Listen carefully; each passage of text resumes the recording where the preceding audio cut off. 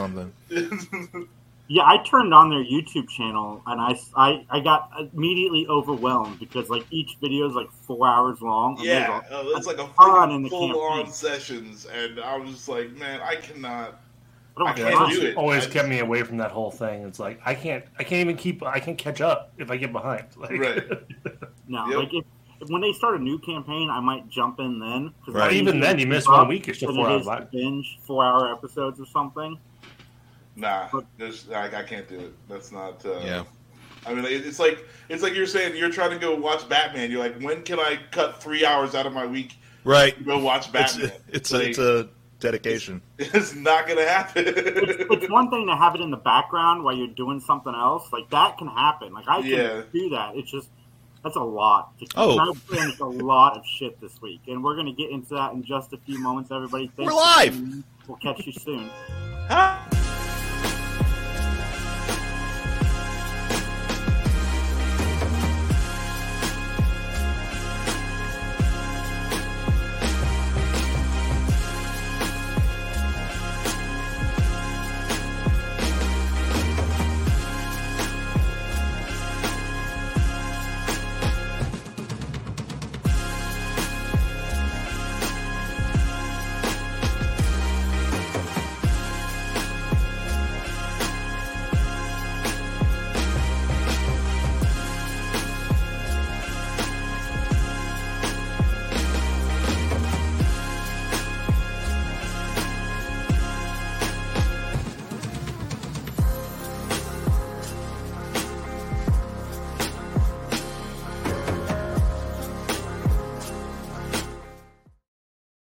Hi, everybody. Welcome to another Three Geeks podcast. We are here. We are live. We are happy to be joining you guys.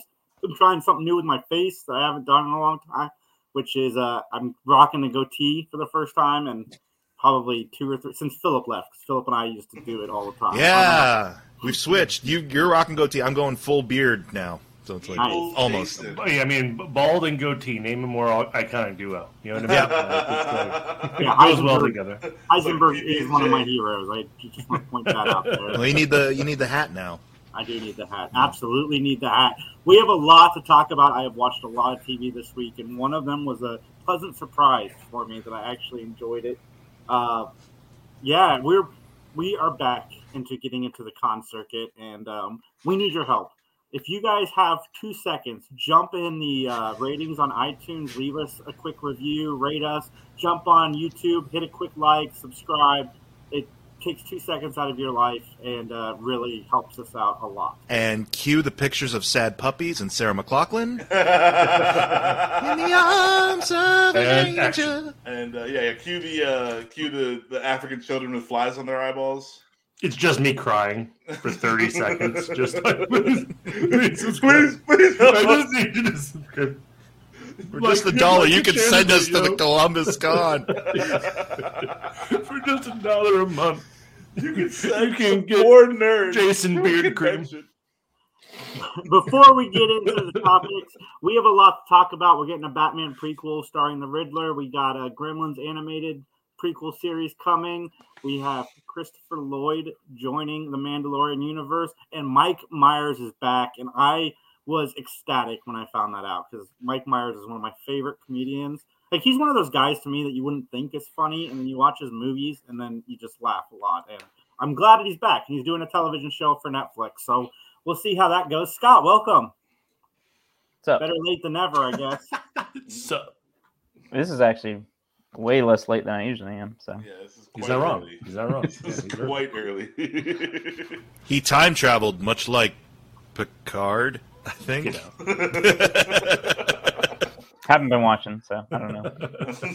I figured I'd throw Star Trek out there just to get you mad right off the bat, Scott. I'm going to keep today's podcast positive, so I'm going to try not to mention Star Trek. The cat shows his displeasure. Yeah, he's like, come on, bro. But I finally watched Peacemaker, and I enjoyed it thoroughly. And after I finished Peacemaker, I'm like, I need something new to watch. So I was on Peacock, and I'm like, I'm going to check out Bel-Air. I haven't seen it yet. I haven't really heard anything except for that George really liked it. And I start watching it, and I fucking love this show. It's only 8 episodes. I was watching, I was like, I wish they'd called this anything but Bel-Air. And then as I'm thinking about it, I'm like, well, if they didn't use the name recognition, would this show get on the air? Would they make a drama about blacks living in, a richer white?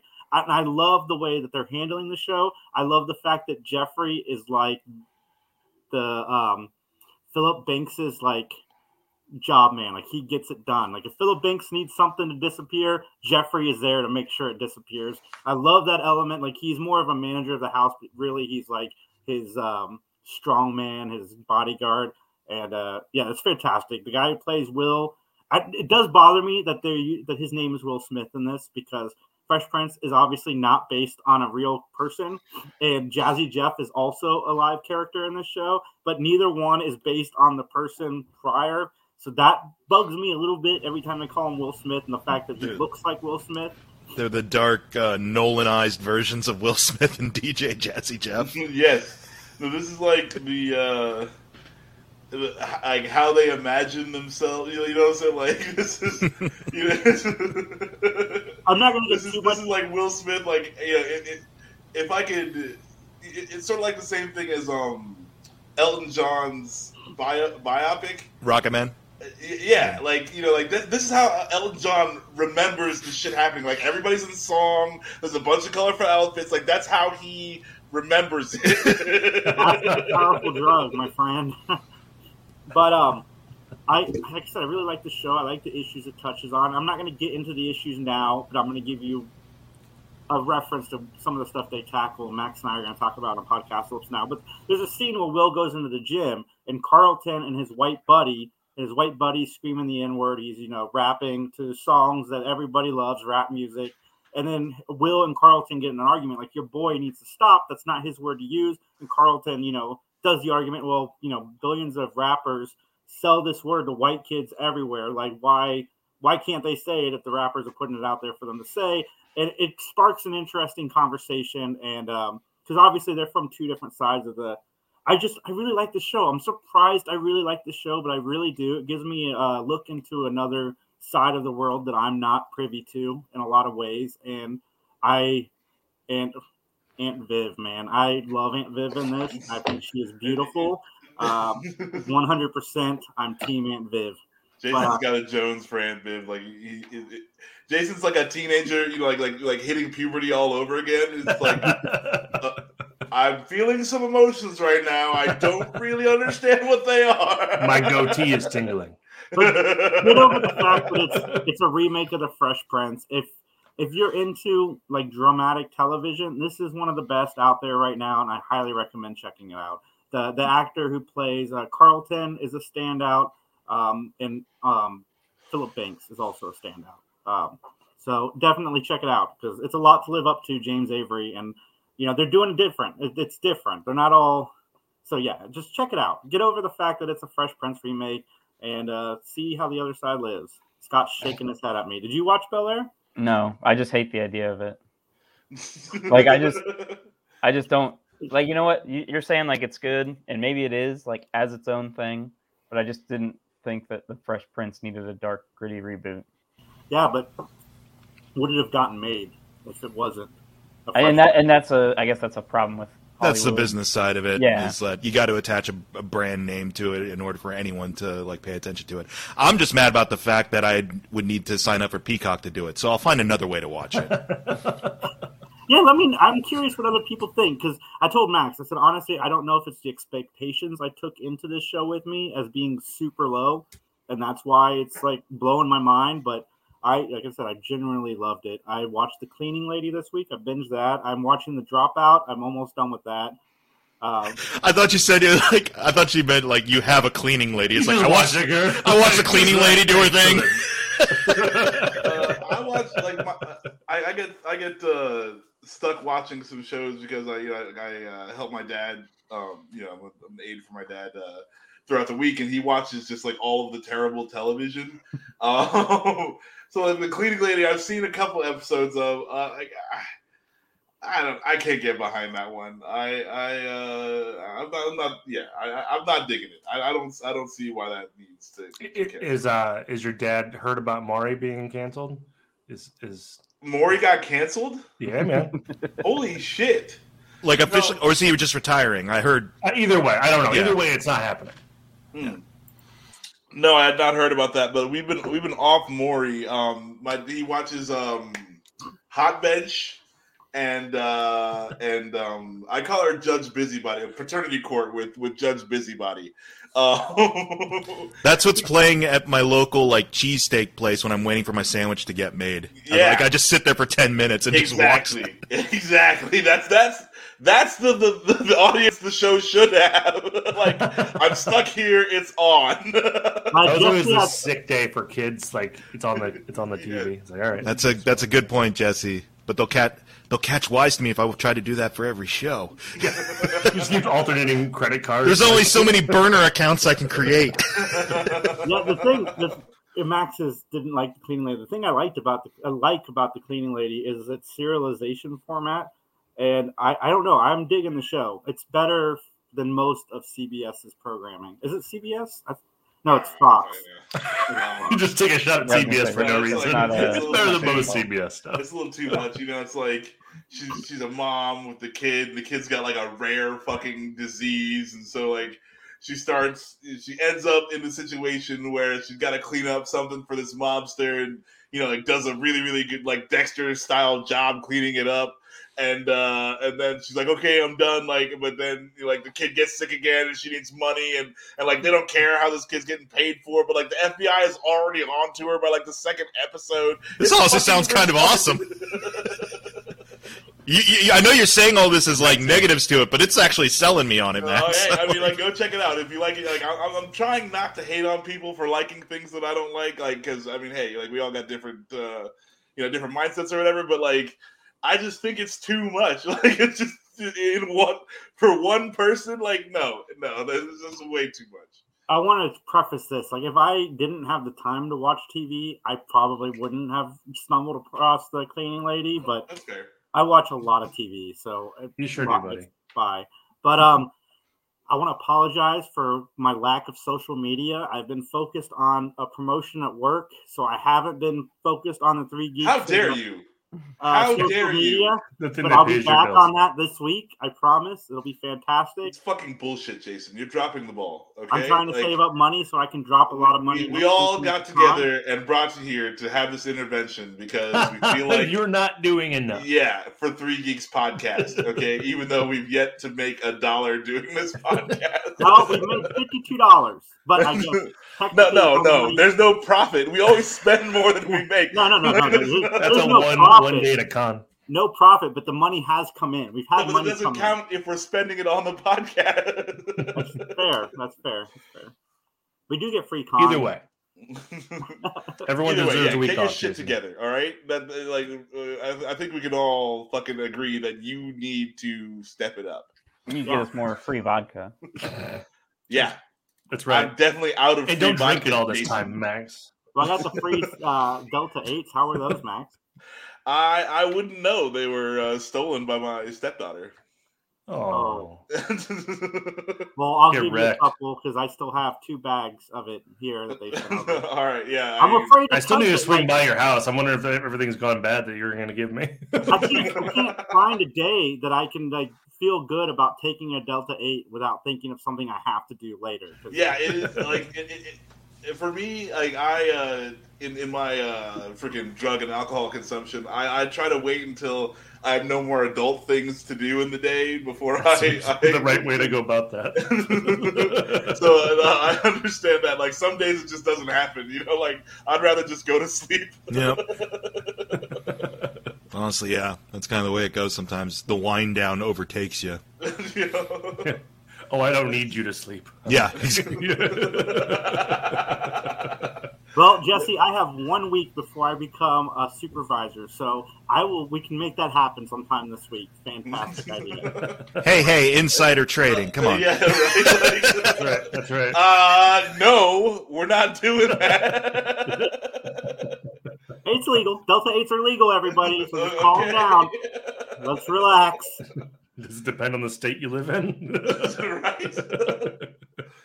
Did anybody watch Turning Red besides Scott? Because I didn't find time. I've heard good things, but I've not watched it.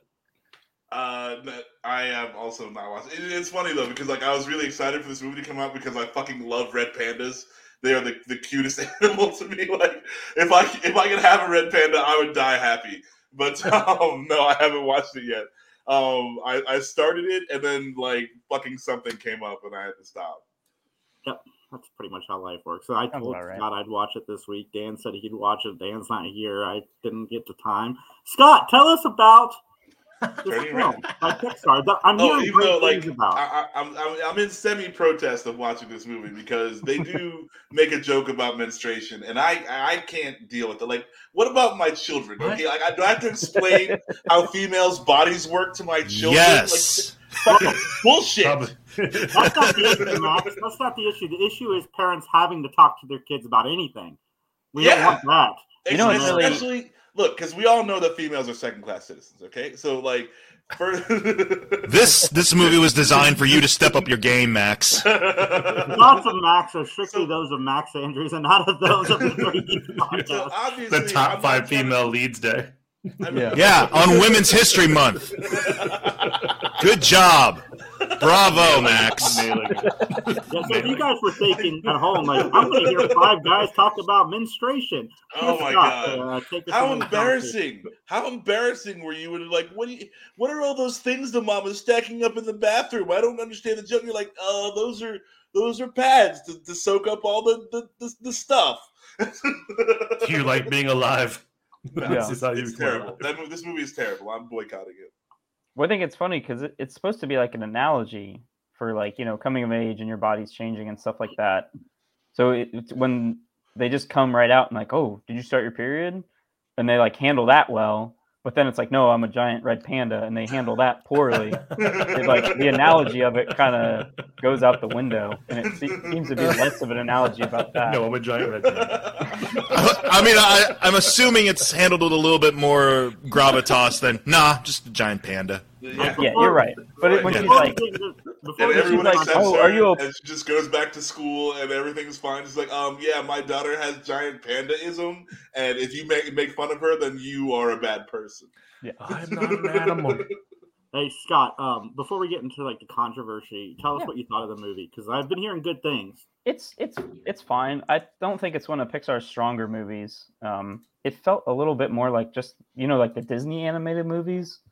Because Pixar usually has like some kind of like uber creative like hook, and like a little girl turning into a panda because of like an ancient like curse. It's not really a curse, but anyway, like I don't know, it felt just more like your bog standard like Disney 3-act structure kind of thing, and felt a little less Pixar than most Pixar movies, if that makes sense. Not that it's bad, but like watching it, I was like, if you did not tell me this was a Pixar movie, I would have thought it was just like, you know, Disney's normal animated studio making this. Yeah, that's fair. If that makes sense. When I watch Wreck-It Ralph, which is a Disney animated movie, I feel like I'm watching a Pixar movie. So I can see that. It happens sometimes. I haven't seen Luca yet. I didn't watch that one. Oh yeah, that one completely passed me by. Yeah. I'm trying to think, what was the Pixar movie that came out before Luca?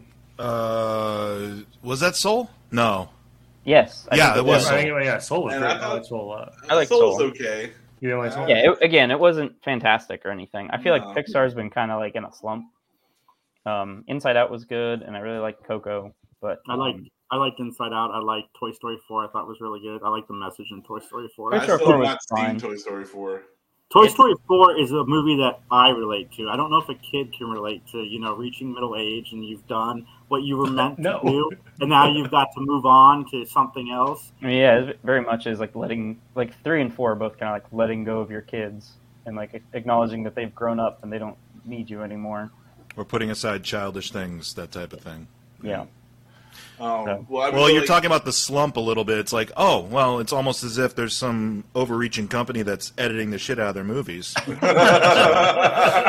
Just saying. Whoa! I understand you can't have like. Down there, fella. Yeah, be careful, man. Today's podcast is brought to you by Disney. The mouse is coming for you. Mike gets replaced by a cartoon. Yep. I get Pixarized with the big eyes. But yeah, That's how they get rid of you. something They make you into a like the cartoon. first 10 minutes of Up. They haven't done that, recently. Where you're just like, holy shit! Like, did I like? Yeah, you tell a whole story, like a whole life, and a whole sad fucking Yeah. story. Like Pixar usually has some like deeply sad thing in the movie. Like that was kind of their deal. Like where there's like, okay, here's how you deal with these things, and yeah, I agree. Like it's been kind of, like they used to throw haymakers, and now they're just throwing jabs. Yeah. Well, they have deeper storylines. Like even The Incredibles is about a man, coming to the Midlife midlife crisis. and trying to reconnect with who he once was. Yeah, Like there's always but also like The Incredibles tells a lot of story, which what I think is incredible about The Incredibles is that like you get a lot of perspectives. Like it's all about this whole family, because like there's a lot of Mrs. Incredible in there where she's like, also going through this thing with like trying to pull her husband out of the slump and trying to keep the whole family together and all this stuff. And like there's a lot of good storylines in there, and just they handled it very well, versus now it's like a more it's like, okay, well, yeah, I'm a giant red panda. Yeah. Jesse says, as a kid, I can say teaching kids that medically is the way to get over the embarrassing part of it. Like I feel at this point, it's like you just gotta destigmatize the whole idea of it. It's like it's something that's going to happen to someone who's going to have that cycle start to take place in their life, and it's a no. Every time my wife has her period, I freak out. Well, because you live in like 80s sitcoms galore, so Whoa. What's going on? Oh, it's so gross. We got to get ourselves out of Al Bundy brain. Is what we got to do. That's the thing. It's like just be like. That's what I'm saying. They handle the period aspect, like the literal, girl starting her period. They handle that no problem. She rushes in. He's like, I got your stuff. What do you need? Yeah. Like I'm here for you. Sure. When it comes to the other thing, that's when she kind of. From what which again, if they didn't have that and it was just an analogy for that, and it's like the parents dealing with it poorly and not addressing it sooner in her life, and like I thought I had more time to prepare, and then it just happens. Scott, correct me if I'm wrong about this, but because I haven't seen it yet, but from what I've gathered from people who have talked about it, like you have, and I've seen some people in my social media mention some themes, is that it's actually about kind of like when parents take things a little too far and become overbearing or become kind of the most intrusive force on their kids. Yeah, I mean, Jason, can I go into controversy now? Go ahead. Controversy territory. So a lot of people were talking about how this movie is. There's two big things that I read about online about controversy. They can't relate to it, and it's about disobeying your parents. And they say those two themes are bad. They're like, oh, I can't relate to this because I'm not a 13-year-old girl in Canada, which I thought was bullshit. Because as a white male who grew up in Ohio and has never lived anywhere else, I've heavily related to like her parents being very controlling and being very out of touch with her life. And even if they mean well, a lot of times, like they just completely miss the mark and then just end up embarrassing her and just like making things worse. And even though they're, because her whole thing is like, my daughter is perfect. And if my daughter does something bad, it's got to be some external force. It's something else's fault. It's not my daughter's fault. It's somebody else's fault. And I can very, very much relate to that, where it's like, who put you up to this? Who, what's going on at school? Who are you hanging out with, that's causing you to have all these problems? And, just getting through like, no, it's my fault. I was the one who did this. It was my idea to do X, Y, Z. I think that theme is pretty center stage. And I don't understand why people are like, I can't relate to this. It's a bunch of little girls in 8th grade. Because they're Chinese. It's 100% because of Chinese. I could never relate to this Chinese Canadian. Yeah. Fucking hey. Dude. And also, it seems like the when you start seeing that recurring talking point of I can't relate to some kind of like, you're not a real person, you're a bot. Right. Yeah. You found nothing to relate in this at all. Like what? Even the friends who are trying to help out. It's like, and everyone, like, there's something in there for you. Like there's no. And there's even a subplot where like the mom is super controlling and the dad is a little bit more like understanding, but sometimes he gets like kind of, overruled. And, when he tries to speak up and be like, maybe we should, trust our daughter or something. And it's like, no, you have to agree with me on this. Yeah, happy that was very much a dynamic with my parents where, my dad would, privately be kind of on my side, but publicly he had to back up my mom, or else it's just a huge fight that he doesn't want to, deal with. So, like, I don't understand the people who are like, I can't relate to this. I was like, it feels a very general, like, coming of age story and like dealing with controlling parents. Right. And especially when it comes to the puberty aspect, when she's like, starts to notice boys and have feelings and, her sexuality starts to come out a little bit. And he's like, oh, that's disgusting. No boys, no whatever. Like, growing up in a very Catholic household, that was very much a, if you're not having sex, only in marriage and for the purpose of children, like it's sinful and wrong. You should be ashamed of these thoughts that you're having when you're 12 years old and your hormones are raging. It also sounds like if they're expressing on like, I can't relate to this, they are relating to it. They're just relating to the wrong aspect. They're relating to not the protagonist, which is a little telling. Also, it's like, what kind of, like, again, like, to say that there's nothing to relate to in the movie, in any movie, it's like, even there's some things you can relate to in the Fast and the Furious fucking movies, like there's no. I've had Coronas. I know what that's like. I've had friends who I've considered family before. Like there's something you grilled in front of your garage. Yeah, fuck yeah. Max and I tried to turn his old car into a spaceship before. I weightlift from time to time. Anyway, it's like I try to drive my car underneath semis every once in a while. I lift loaves of bread every day I definitely used to go out stealing DVD players from my friends. I was about to go there too. Man, that franchise has come so far. I just realized that was the whole plot of the first movie. Was like, oh, they're stealing AV equipment. Jason, remember that one time we went down to Rio de Janeiro and stole that bank vault? Yeah, man, that was awesome. God, millions of dollars in property damage dragging us through the streets. Almost $1 billion. Worth it. We had international fucking police agencies after us. It was great. That's how we started the podcast, to launder the money.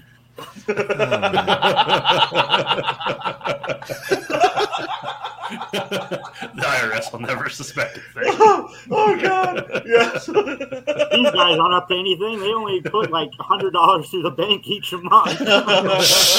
Jason, you're trying to get into conventions. Long time. So, anyways, Turning Red. Scott, do you recommend it? I do, and I think if you're a parent and you watch it and you get upset that parents are portrayed as fallible and real people who aren't necessarily the best part of their children's lives, then you took all the wrong messages away from it, and you need to be a better parent. And your kids definitely hate you. That's fair, man. Because when a parent is like, well, obviously something else is influencing you to do wrong. The reason they use that mentality is because if their kid is choosing to do these things, that means the parents need to look inward at themselves. And parents, we don't want to do that.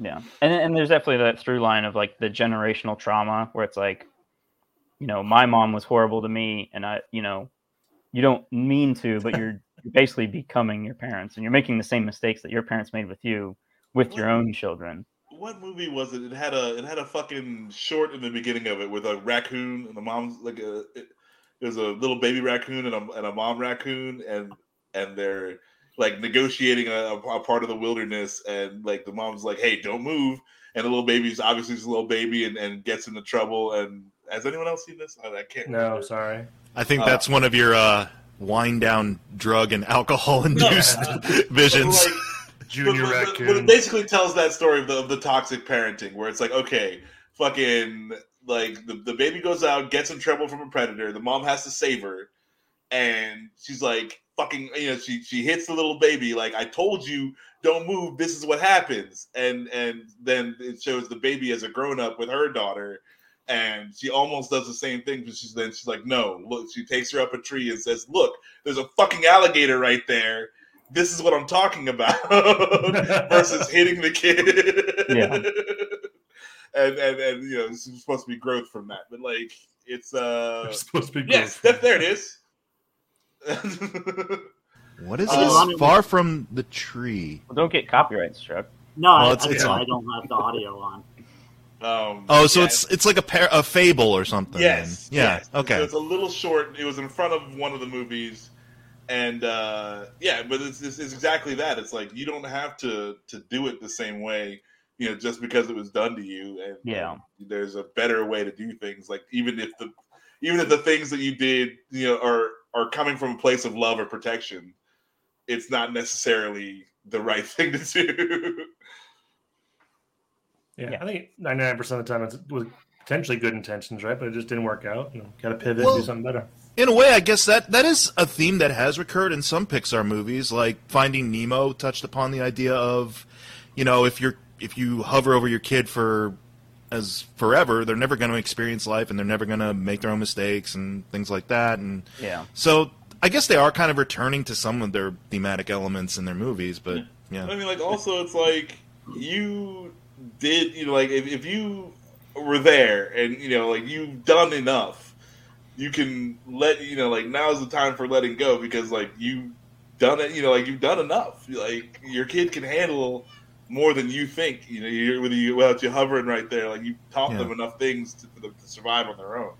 And, like, Nemo had a whole adventure by himself, and, like, with all the lessons that his dad taught him, like, he managed to survive. And then that's also a part of it. Like, hey, you don't need to, like, they've grown up, like, you need to grow up as well. Like, wow. We got really... We're getting deep here. Really deep here. Podcast, fucking psychological superstars. For your consideration conventions. Play that clip. This is the episode I'm sending for consideration. Yeah, yes, good things. I haven't even cussed, I don't think. We can fix that right now. All right, so Paul Dano is set to write Riddler Year One comic book. What do you think about this, Max? You ready to hear more about the Riddler's history? No. I feel like they covered it in the Batman movie. I hate prequels. I fucking hate prequels. I know how it ends. Like, there's no reason, but sure. Like, this Riddler's cool.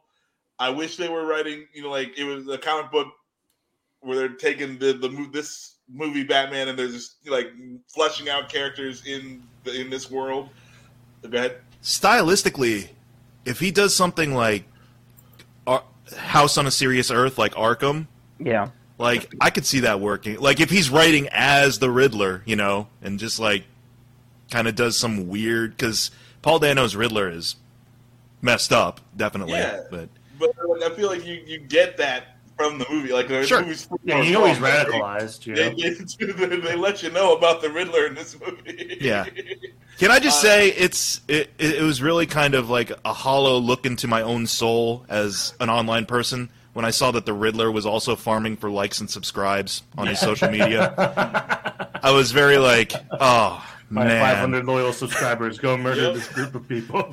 I was like, oh, damn, dude. I got to rethink my format now. Yeah, well, what if instead of like a comic book, like a prequel comic book, they could do like a live stream, like web series, yeah. Yeah, like I don't know that why would they be didn't cool. do that. Like 10-minute, like him in his basement clips. There was a dude. He did years ago when after Dark Knight came out, and he actually did like a really good Ledger Joker impression. He had a whole bunch of videos set up that was like a continuing story called like, was it the Joker logs, the Joker vlogs or something like that, where it would be like interview tapes from Arkham Asylum, and then he'd also be like, he'd like steal the camera and do stuff on his own, and it was all about like him breaking out of Arkham and so forth. That's sweet. That's cool. Like if they did something like that, that'd be kind of cool. Yeah, I don't need you to tell me the story of how he got here. We've got that already. Yeah. And we also know that he's here now, so whatever happened brought him here, and that's fine. Like I can't stand prequel. I mean, if he wants to try his hand at writing a comic book, I don't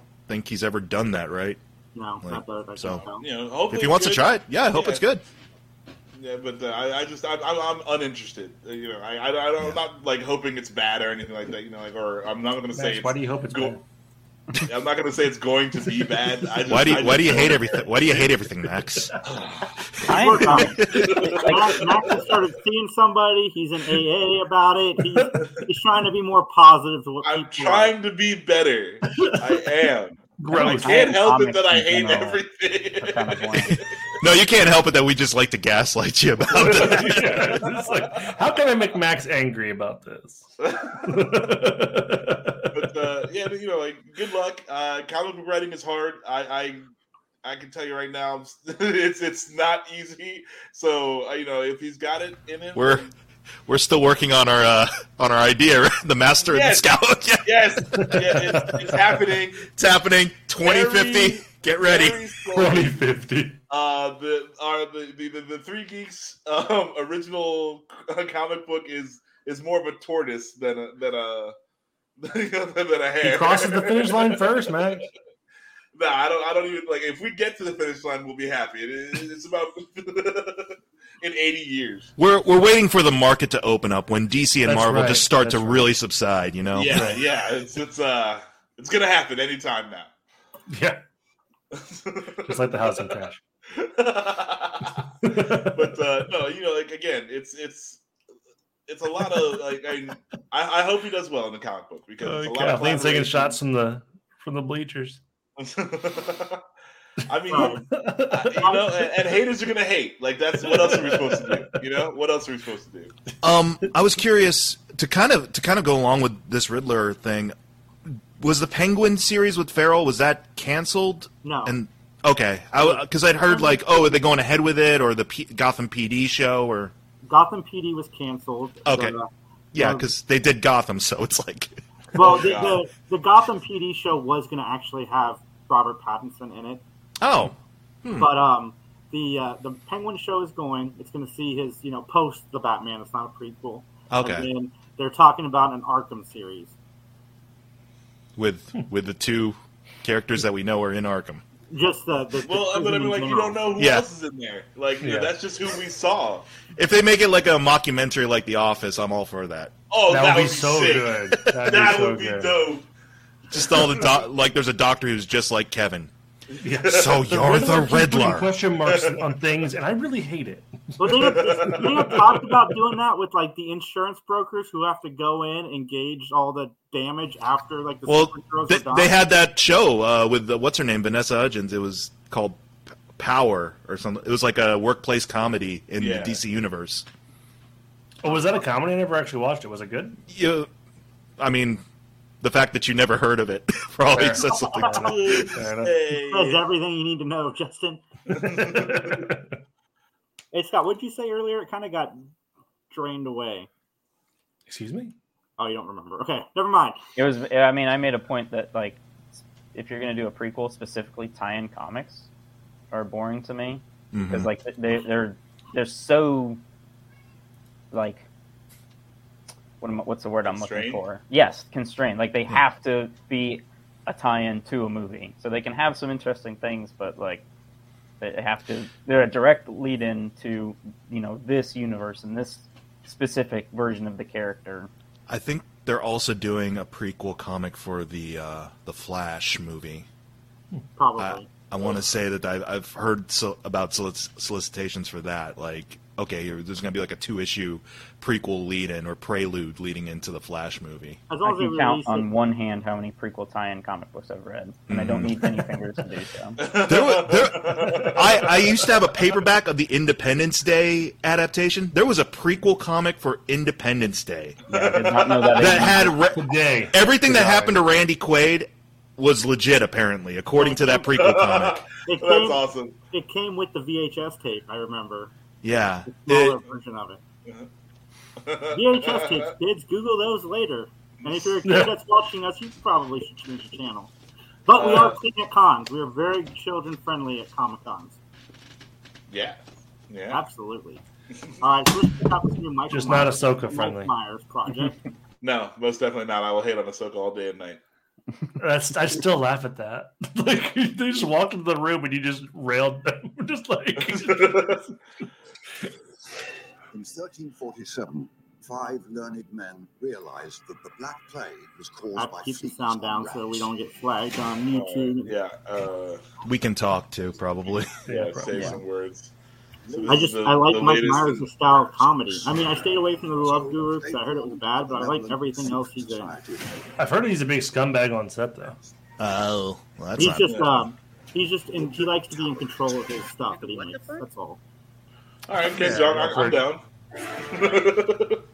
What is it? He plays like Oh, All hey, right. Key. Yeah. Okay. Oh, it's a Netflix series. Okay. yeah. Has Mike Myers ever played a woman?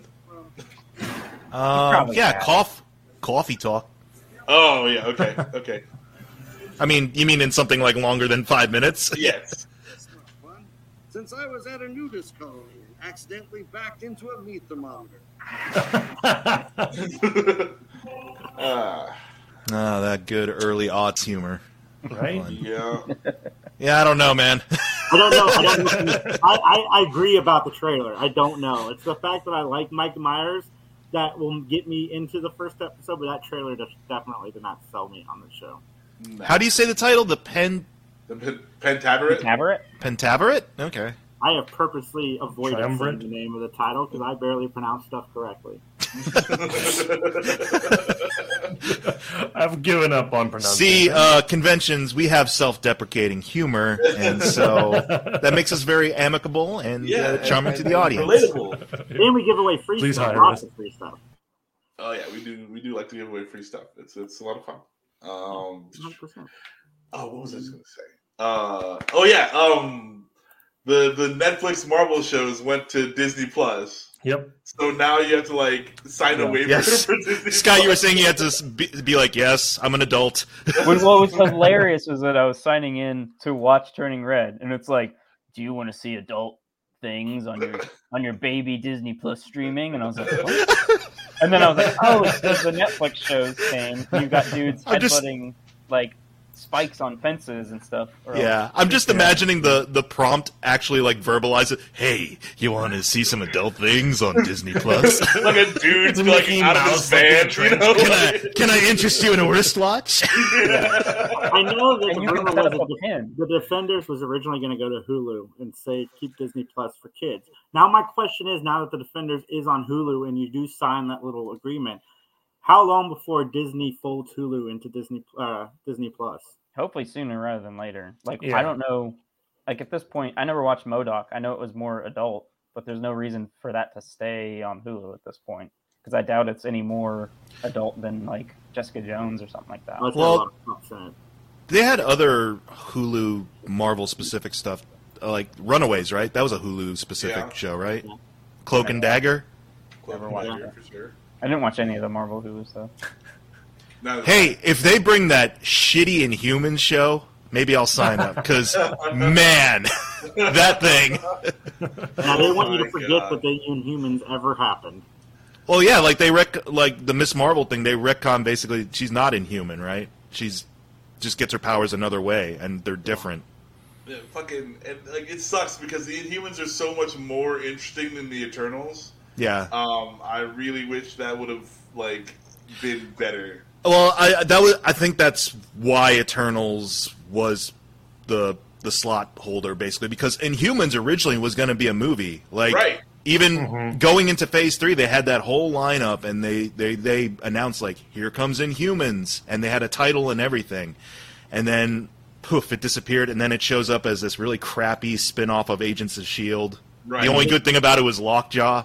Yep. But- From what I understand is Feige and the writing team couldn't crack the story, so he gave it to the other guy that was running TV at the time, There- Perlmutter, who we all love very much. There's a Yeah, lot of extra Perlmutter. mythology stuff that comes into play. Like Eternals had a lot of that stuff too. That you're kind of like, okay, I guess it's just part of the universe now. But also, like, you got Terrigen mists and Yeah, living on the no, moon. What I like about the Eternals is like there's a giant head coming out of the Pacific Ocean, like Yeah. on the world Yeah. now, but it's like the Eternal was still being created. You know, like they only stopped the process like a quarter of the way through. So like is there a center of the Earth now? You know, like what happened? I still haven't seen it. Oh, to make this thing happen. Spoiler, Scott. Big head in the ocean. Like, Big is if that, true. is that like a Big if tourism true. thing now? You know, like who's gonna claim the giant head in the middle of the ocean? Like America. what country's getting there first? It's following the Neil Gaiman run for that Eternal, right? So if you want to follow that, whatever happens to that thing, it's read that. Well, Cool. This also makes me wonder if they're bringing more like, because I mean, if the Netflix shows were movies, it'd be R-rated stuff. Like, Yeah. I mean that's pretty heavy PG-13 stuff. So are we going to get more adult, like Marvel movies? Like, are they going to put Deadpool? I hope on- so. Deadpool's supposed to stay R, right? Deadpool is coming. That- Yeah, it's well, supposed to be on. that just leads into my next point. Is Blade going to stay PG-13? Because they're like, oh, well, I Blade's hope not. coming. Give me But an it's R gonna be- Blade. That's what I'm Well, saying. yes. Like, can we get more like adult aspects to the MCU? Can they I think smoke they're now? playing with it. I think they're using Sony as their tester to see how the more adult themed Disney. Oh, boy. Oh, God. Tell me you're $1 billion or $1 trillion company. But No, I truly think that, I think Marvel is loosely involved with Morbius, and we'll see how that. Oh, comes yeah. out. Oh, it's going to be bad. It's going to be so bad. It's terrible. Like, oh God, I know I said I was trying to not hate on things before I see them, but fuck that fucking movie. It's I know I said be positive, but that's it's gonna be, I don't know, because nothing about Leto's performance has made me care. And I don't mind Morbius so much. He was never really one of my favorite characters to begin with, but like I warmed to him during like Maximum Carnage and things like that. Nothing about Leto's performance strikes me as like, I gotta see this. Morbius Isn't himself. their way of folding Blade in though? Because it wasn't, if I remember right, Morbius No. who created Blade, right? Well, because Well, Morbius is set in that. Morbius is over in that That Sony side Spider universe, Verse thing. yeah. Well, rumors are that Andrew Garfield is in Morbius, and we know that Michael Keaton is in Morbius. Yeah. So it's very confusing where this movie takes place, but we'll find out. I'm fine with it being a metaverse thing, but Yeah. I just don't think. Honestly. I think they're overestimating how interested I am in individual Spider-Man villain movies. Like I'm not That's fair. at all. Like Venom, sure, he was popular in the '90s. He's got that edge factor. Well, they're But picking like the wrong Morbius, like I don't. No one cares about Morbius. one. And yeah, like if they were doing what's his name, the Hunter, Kraven the Hunter. Kraven. They Kraven would be are. sweet. They are. Well, no, but I'm saying like instead of Venom, if they made a Kraven the Hunter movie, I would have been down. Like Venom needs Spider-Man, Kraven doesn't. Yeah, You know, like there's to an there's extent. a lot of different things they could do. Even to like it'd be like weird, like reverse Marvel. It's like, well, hey, we're gonna follow the villains around. What was and it? then like, get a Craven's superhero movie Last out of Hunt that. or something? What's that? Yeah, Craven's Last Hunt was where he did finally get Spider-Man, kinda, I'm and saying then that's a story that's mainly carried by him without much Spider-Man in it. yeah, because It he worked. takes over for him for a while. and it worked. Well, there were some things that I was kind of like, you know what? They were teasing like, let's get Silver Sable and Black Cat and like a duo type of thing. Like, honestly, Be good. you could. They wouldn't necessarily follow beat for beat like the characters we know associate with Spider-Man, but that dynamic where you have a more straight-laced kind of militaristic person in Sable, and then you have a carefree cat burglar, type spirit in Black Cat, that could work. But again, Black Cat also really only works when she's got Spider-Man. When she's to working play off of Spider-Man, yeah. But it works the other way because Spider-Man can be Spider-Man around her because she doesn't care about Peter Parker. She cares about him as Spider-Man, which is And then why you it's throw- a good dynamic.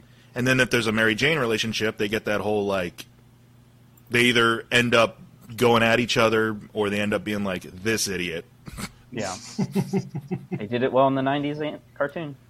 Let us know if you're a Morbius. There were no person. punches, but Tweet it at was us. very At emotionally GG involved. Podcast. Tell us you're passionate for Morbius. We'd love to hear you in the comments, and email us to each podcast. No, definitely get at us in the comments because that way I can curate my rage at you. Actually, it's not. He's going to hone it like like a bat with echolocation. Tone Because it down. get I'm out.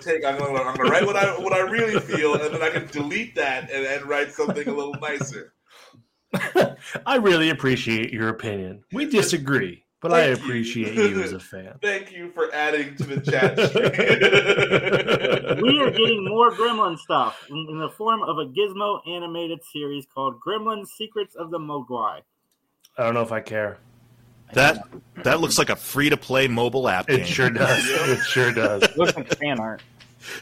Thank you. I hope they do better. I'm not the animated person that you guys all are, and I'm like, as far as the animation quality goes. I mean, we got to see it in motion, probably, to make a fair assessment. But I was like, whoa, what is... I think it's a fine. weird screen Again, grab. Because it looks like... It looks fine. I Yeah, it looks like Gizmo. It's I like, enjoy the Gremlins movies, but I don't really care, like about the Gremlins verse. Like I don't. There's nothing in me that was like, oh, I wonder what happened to the little Mogwai before fucking Gizmo came around. Like that, never once ever. They're just going for the low hanging like fruit of, you know what I mean? Just the remember berries. However you want to it's like they're just it's just a cash grab. I'd rather just have seen a sequel to the movies than animated prequel. And I mean, like, I think Gremlins 2 is great. I think it's a great satire, and people should revisit it. I mean, also, what were the details about? Have they released any actual details about the show itself, like who its primary audience is? Because I could see a Gizmo-centric light cartoon working for like a younger audience. Because Gizmo is cute. If you get what's his name to voice him, Howie Mandel to voice him, I'm sure you'll have that as well. But. It doesn't really say, but I'm pretty sure it's geared towards kids. But okay, then, well, it's always like, if I'm not the audience, cool. Yeah. Here's the cute thing, and there's 4 days with the cuteness, and then someone fed him after midnight, someone got him wet, and then here come the like what? What are we doing? I just want to be there when the parents show their kids the first Gremlins movie after watching this cute cartoon. Because the first Gremlins movie to a kid is terrifying. The 80s were wild, man. Remember, we were getting sold RoboCop action figures in the 80s. It's like, and that was totally not our movie at that time. I went to the library, and I was like, I want to watch this RoboCop movie, Mom. Or not the movie, but the cartoon, because it looked just like Ninja Turtles. And she's like, I don't know. Like, I've seen RoboCop. I don't think you should be watching it. And it was fun. Like, the cartoon is such a, sanitized version of that. And it's like, yeah, robot. He shoots around them. He doesn't shoot them in the dick. Yeah. I still remember that was a Key and Peele. This is nothing new, getting a kid's property out of a more adult-themed movie. I kind of want to be Gremlins. We're running a kitchen. Just 24-hour kitchen. Mockumentary with the Gremlins. Jesse writes, I had a very irrational fear of using the toilet for years for fear of a gremlin would pop out on me. I'll stay away from that thing. I understand. That's a good point. Mine was Pennywise. I didn't want Pennywise poking his head on my toilet. It gave me fucking... That movie gave me a run of just I don't. Gave me the runs, you say? Gave me the runs, huh? Yeah. I couldn't go near plumbing. I was like, if that eventually leads to it, wherever we go, it leads to something, all right. There's a giant spider down there. Yeah, or something. Or something. It was. Oh god, that fucking movie. I still need therapy from watching it back in the day. Jesus Christ. Man. That's why he hates everything. He hasn't been able to comfortably use the bathroom in 30 years. Oh, you are impacted, son. I can't think of anything that ever made me fearful of the toilet. I'm not, because now you got me thinking. I'm like, was I ever irrationally scared of the toilet, and was it because of? It was like I couldn't go if there was a sewer drain, on the corner of the street. I had to walk around it. I could not go near it. I was that movie fucking had me afraid for. Dude, I was fucked up for a week because I watched the original It miniseries, and I looked in my backyard, and there was a balloon just drifting across the back. Dude, I was messed up. I was like, holy shit. Kind of Pennywise is here. He's in my... Probably some old man just releasing a bunch of balloons when that miniseries is out just to freak kids out like that. This would be great. I mean, we joke, but in all honesty, serious clowning in America has taken a severe hit because of the movie. So, they're legitimately upset that, we are not this terrifying. Clown college enrollment, right, plummeted. All right, everybody, we'll be back in 5 seconds with our top 5 female-led films. Here you go, 5-second break. Hello, citizens. I'm Burt Ward, Robin from the TV series Batman, and you're listening and watching the Three Geeks podcast, and it is fantastic. Wowie zowie! To that mobile! The reason I played that is because we will be talking to Burt Ward yet again very soon. Oh my Can't God. wait. He was the best. He was It great. was so fun, like trying to get him to do that stinger. Like that was like take 5 or 6, I think. He could, Three couldn't Geeks? get Three Geeks Yeah, he just podcast. didn't. Yeah, it was like, yeah. But it was great. It works. Yeah, Wowie zowie. Go buy his dog food. Yeah, dude. for real. Burt Ward's cool. Definitely buy his dog food. I will. I just got a dog. Hey, what'd you get? What'd you get? I think she's a blackmouth cur. We found her on the street. Oh, All right. That's 2 out of 3 pets I have found on the street. My dog has social anxiety from me that she is literally right there. Oh no, she has bad separation anxiety. I mean, if she was abandoned, yeah, I would too. I can understand that. Yeah. She had met some lady who came by, who she'd never met before. She was come by to get some mail that got sent to her house, and she was there for maybe 5 minutes, and she was whining and pawing at the door when she left. You don't know this woman, like. We've been friends for ages. Yeah. Send us in some of your favorite female-led movies. We're not talking female-led action movies. We're talking everything. So send it in the comments. Let us know what you think. There is no top 10 tonight with George, so we're the best you're going to get. This is it. This is your list podcast show. That's like this is all you're fucking getting. Cornering the market this Sunday. Normally we do better, but Jason's been dropping the ball lately. I'm going to start with Shots fired all the time.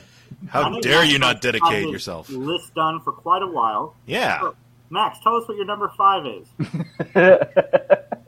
I mean, let's see here. Let me check my. Oh my God! Oh no, he wasn't ready. I was ready. He wasn't ready. Scribble, scribble, scribble. I was working on it at the beginning of the podcast. I'm just staring at you in the picture right now. I can't tell what you're trying to show me right now, but you're trying to show me something cool. Your neck is broken in that picture. I know. too. I did that. But it was the angle that the dude had too. So I was like, you know what? It works. Yeah, it's fine. Wait a minute, that was Gosling, right? Or Yeah. not? Yeah. I'm 1/16th owl on my mom's side. All right, so number 5 is going to Black Swan with Natalie Portman. That was almost on my list too. Wow. That's Good a choice. movie. That is the only not action movie on my list, but it's a great thriller, psychological, fucking person going crazy movie. Got her an Oscar. Yeah, oh yeah, and it was worth it. Very well acted, good story, keeps you engaged the whole time. I liked it a lot. So Black Swan. Mr. Justin. Sure.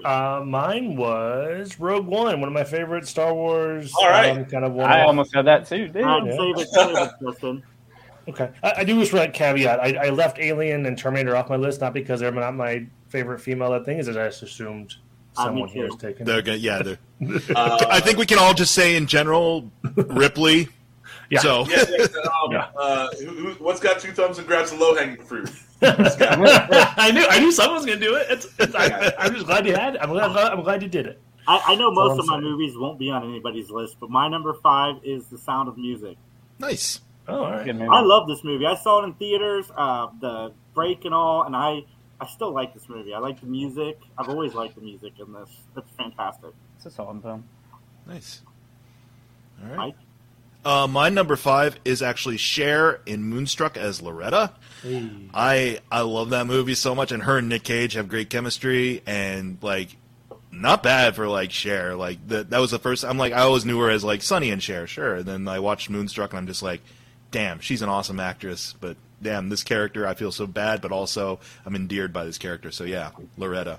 Nice. I haven't seen that, but I want to sidetrack us for a second. Is anybody else besides me excited for the new Nicolas Cage movie where he's? I mean, super excited. I'm curious about it. Yeah, I'm very crazy curious. excited. Yeah, I'm more like Mike. I'm Nicolas curious. Cage as Nicolas Cage. Excited. Sold. Oh, I haven't heard about this. That's Oh, you need to watch the trailer, Max. He's playing himself. Yeah. Yeah, it's Nicolas Cage as Nicolas Cage. But it's still like a fiction. It's like fictionalized. Yeah. Yep.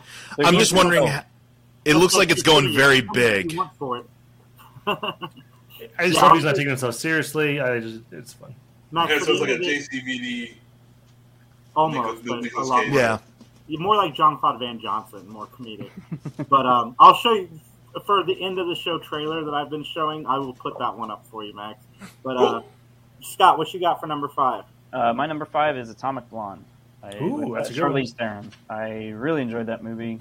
Really? I did too. Did you not like it, Max? Not really, no. Oh, okay. I really like it. Scott and I on the same page. High five. I think it's great. I think the movie looks great. I love her performance.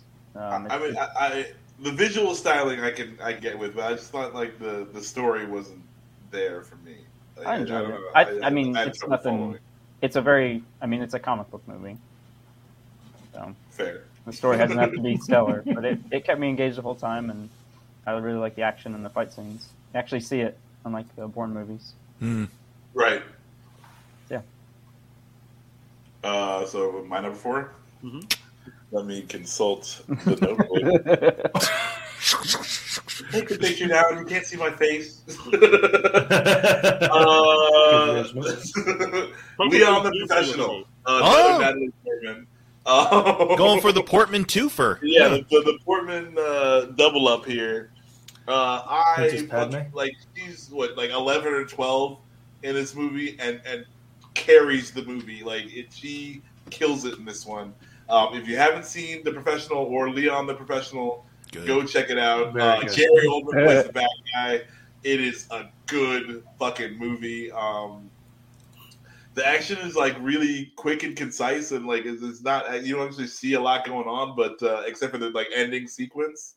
But it's just a good flick. And again, Natalie Portman as a child totally kills it. It's great. It's something.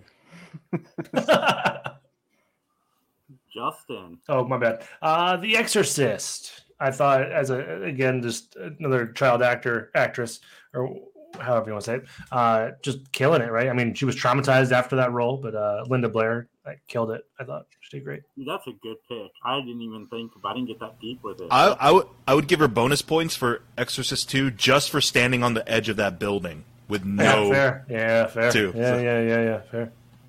The Exorcist 2 is awful. I need to revisit that. But it's awful in a great What a way. sentence. It's awful. I need to watch it again. I do need to watch it. My number 4 is a movie that's far away from everybody else's list, but you guys know me by now. I like rom-coms, and my number 4 is Sweet Home Alabama. I love Reese Witherspoon. She's one of my favorite people in the world, and this is one of my favorite rom-coms, so it is Sweet Home Alabama. I never would have pegged you for a Sweet Home Alabama. I appreciate the Reese love. I just figured it would be like a Legally Blonde or something. Yeah. Interesting.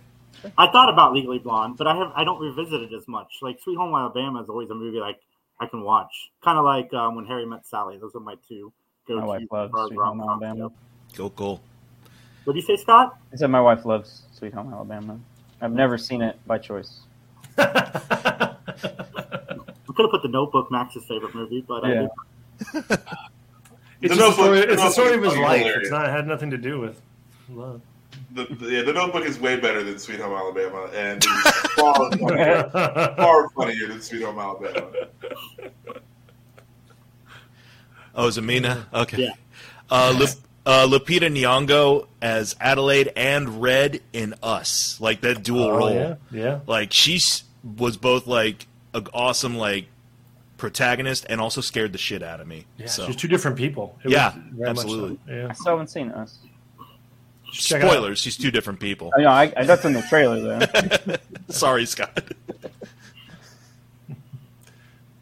It's all start, Scott. What? It's your turn. Go ahead. Oh, okay. My number 4, I tried to not just repeat my top 5 sci-fi because I had a lot of female leads. So my number 4 is A League of Their Own. Hey, that's a good one. Nice. Oh, that is a fucking great one. I am pissed off at myself. I need to watch it again. I love that movie.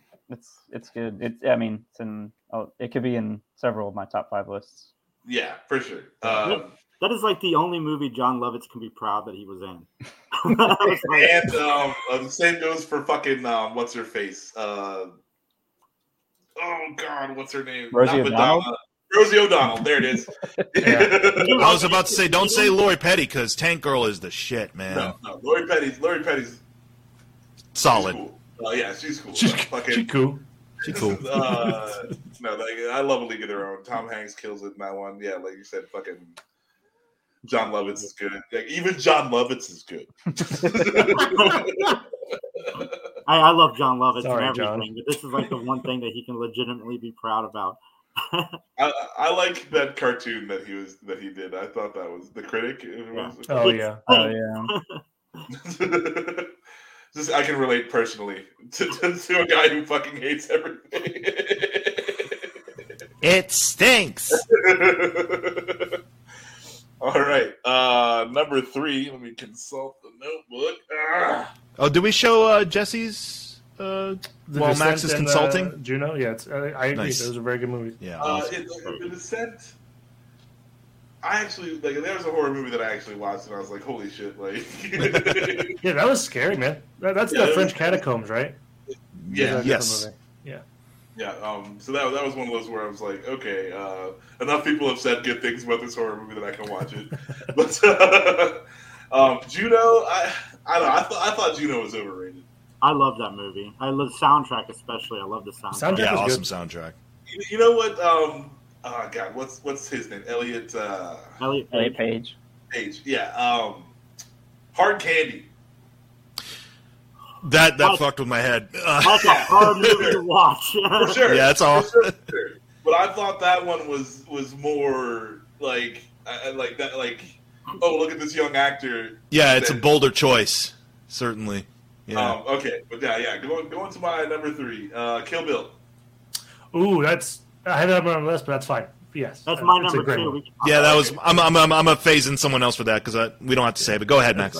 Yeah. I made sure this was not on my list for this reason. I knew. Fucking. Do you want to wait? No, do your thing. Do your thing. Do you think? Yeah, no, I love Kill Bill. Uma Thurman just does fucking awesome. But then like all the characters are super cool. It's a great Tarantino film. A couple of films. Vivica A. Fox was not terrible in this movie. Like, that's almost as crazy as John Lovitz being good in the movie. Let's see here. Fucking Lucy Liu was awesome. I love her character in this movie. Like even the whole backstory of it was awesome. And Oren Ishii, freaking Uma Thurman does a great job. Gives you everything in this movie. All straight from like Willie Your Big Toe to like when she's playing with her daughter and it's just like there's a whole range of things going on in the Kill Bill series, and I definitely think it deserves to be on top 5. Yeah, I concur 100%.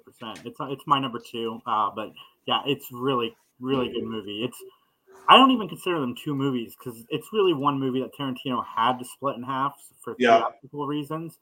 So it's one movie to me, and I can't imagine watching the first one without watching the second one. Like they're very well done. And like Max said, Vivica A. Fox is literally the only one sitting around right now hoping they make Independence Day 3. Like she's ready to get to work. Justin, what's your number 3? My number 3 was Hidden Figures. I enjoyed the story of the women that helped us get to the moon, right? Or I forget that it's not moon, but launch a rocket, right? Space program. Yeah. Yeah. Thank you. But there's a piece of it that I really enjoyed where they're like, because automation's been on top of my mind for a while, right? Because we're seeing jobs potentially being lost with automation, things like seeing the people pivot from that room that we're just manually typing in math numbers to like repairing computers was a cool part to me that stuck with me for a while, but it was cool. Awesome. I like that movie a lot. Everybody else in this podcast has had ties, except for maybe Max. And I've got a tie for my number 3. It's because I like both of these movies, and my list is personal. Like it's my favorites. It's not. I'm not saying they're like the 3rd greatest films of all time, but my number 3 is Rogue One, tied with Alicia Vikander's Tomb Raider. I love Really? those movies. You put them on the same. I'm not hating. As far as I like, I apologize. He had to bring it back in. I said, for me personally, 2 films that I enjoy rewatching on the same kind of level, and it's both of these. I love Alicia Vikander's Tomb Raider. I think it's great, and I'm waiting patiently for. I love Alicia Vikander. Like if I could put Ex Machina on this list, I would have, but that's more of Oscar. Hey, dude, like what? That's an Oscar Isaac movie. It's not an Alicia Vikander movie. She's not the star. Oh, fucking 2 rated. I love that. Right, so Max has been canceled. Fucking 2 rated. I like it. I don't like the other ones with Angelina Jolie, but I really like this movie. I thought it was a lot of fun. But Rogue One is, in my opinion, it's my favorite of the Star Wars franchise. I love Jyn Erso as a character. It's unfortunate that I'm never going to get to see more of her, at least in a sequel-wise. But I also love the fact that Disney went there and allowed Gareth Edwards to make this film. Like, as far as movies go, Rogue One's way better than Tomb Raider. But as far as, my enjoyment out of both of them, I put them about the same place. I love these movies so much. So that's my number 3. Rogue One is the only Star Wars movie to give you even a glimpse or a hint of, like, why the galaxy fears Darth Vader. Like, it's the only Star Wars movie to, like, fucking do, it's like... That last 3 minutes or whatever, my favorite Star Wars moment in a while. Yeah, I guarantee you they're going to try to outdo it on Obi-Wan. I hope they do. It's like, like remember, like when you watch season 1 of Daredevil and he has that fucking fight in the when he goes to get the little kid and he beats up like 7 dudes in the hallway, and then like every season after that they've kind of had like a hallway moment. Like if you notice, like they did this Darth Vader scene in this movie, and then like every Star Wars thing after that has had like this hallway moment where like Luke goes through the mech bots in Mandalorian, and there's been like 3 other ones where it's like, oh, we're just gonna do this thing, and it's like, oh, we have to have our hallway moment, and yeah, so like Rogue One, they introduced this whole fucking thing into Star Wars where it's like now we have to have a thing like this. Yeah. I love hallway moments. So, I actually just rewatched Rogue One not too long ago. Yeah, I mean, yeah, I love it too, just because, like you said, like everyone dies. Like it's not you're like there's no Skywalkers in it, or I guess like, except for Darth Vader. But like there's no like, and he's only in it just like the tiniest little bit. But I'm so fucking down. It's like, hey, there are other people in the galaxy working towards this goal. Like there are. They gave up everything, right? There's everything. There's little to no Jedi action. I really, really dug that. And we all went into Rogue One thinking we knew the ending, but we all thought that Disney was going to find a way to scapegoat it, like somehow find a way to get these characters. Yeah, up until they actually blew up, I thought they were going to get saved. Like up until they actually committed to killing this whole group of people. I remember leaving the theater. I'm like, I think that was my favorite Star Wars movie. Like they did it. Like they killed them. Like they allowed the proper ending to happen. It's like holy shit, it's a war. Yeah, it's fun to see it from that perspective, and I think that's why I like Mandalorian season 1 so much.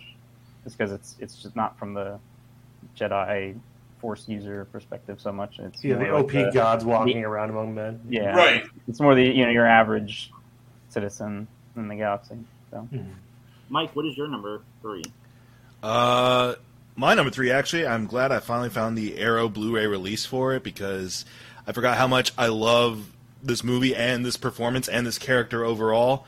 It's a little bit of Cassandra Peterson as Elvira in Elvira, Mistress of the Dark. Can I just say, like, Elvira is kind of the best. Like, she, there's so much about this character I really love. Like, she's voluptuous, and she knows it. And she absolutely will use that to her advantage, but also, like, will call out bullshit when people over or underestimate her with regards to it. And that's what this whole movie is about, is, like, her basically scaring the squares into, being themselves a little bit more so and everything like that. It's raunchy, it's innocent, it's all these different things. And I just love Cassandra Peterson as this character throughout. She's so fun, so, like, you got so much a sense of, like, love of life from this character, even if it's a little bit more of a morbid type of presentation, being like a scream queen or, horror movie hostess and things like that. But it's just, Elvira's fun. And so, yeah, one of my favorites.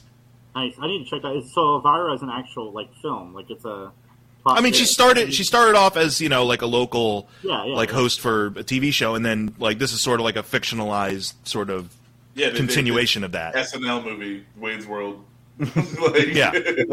Awesome. I first wrote that down to check out. I'll have to check that out. Yeah, never seen Fantastic. it. Scott, All what right. do you rate number 3? My number 3. This is a toss-up. Could have been higher on the list, but my number 3 is Fargo. Another fucking excellent movie, Scott. Yeah. I am mad at myself. I actually didn't see this movie till not like super recently, but like later, and I was like I understand why it's so revered.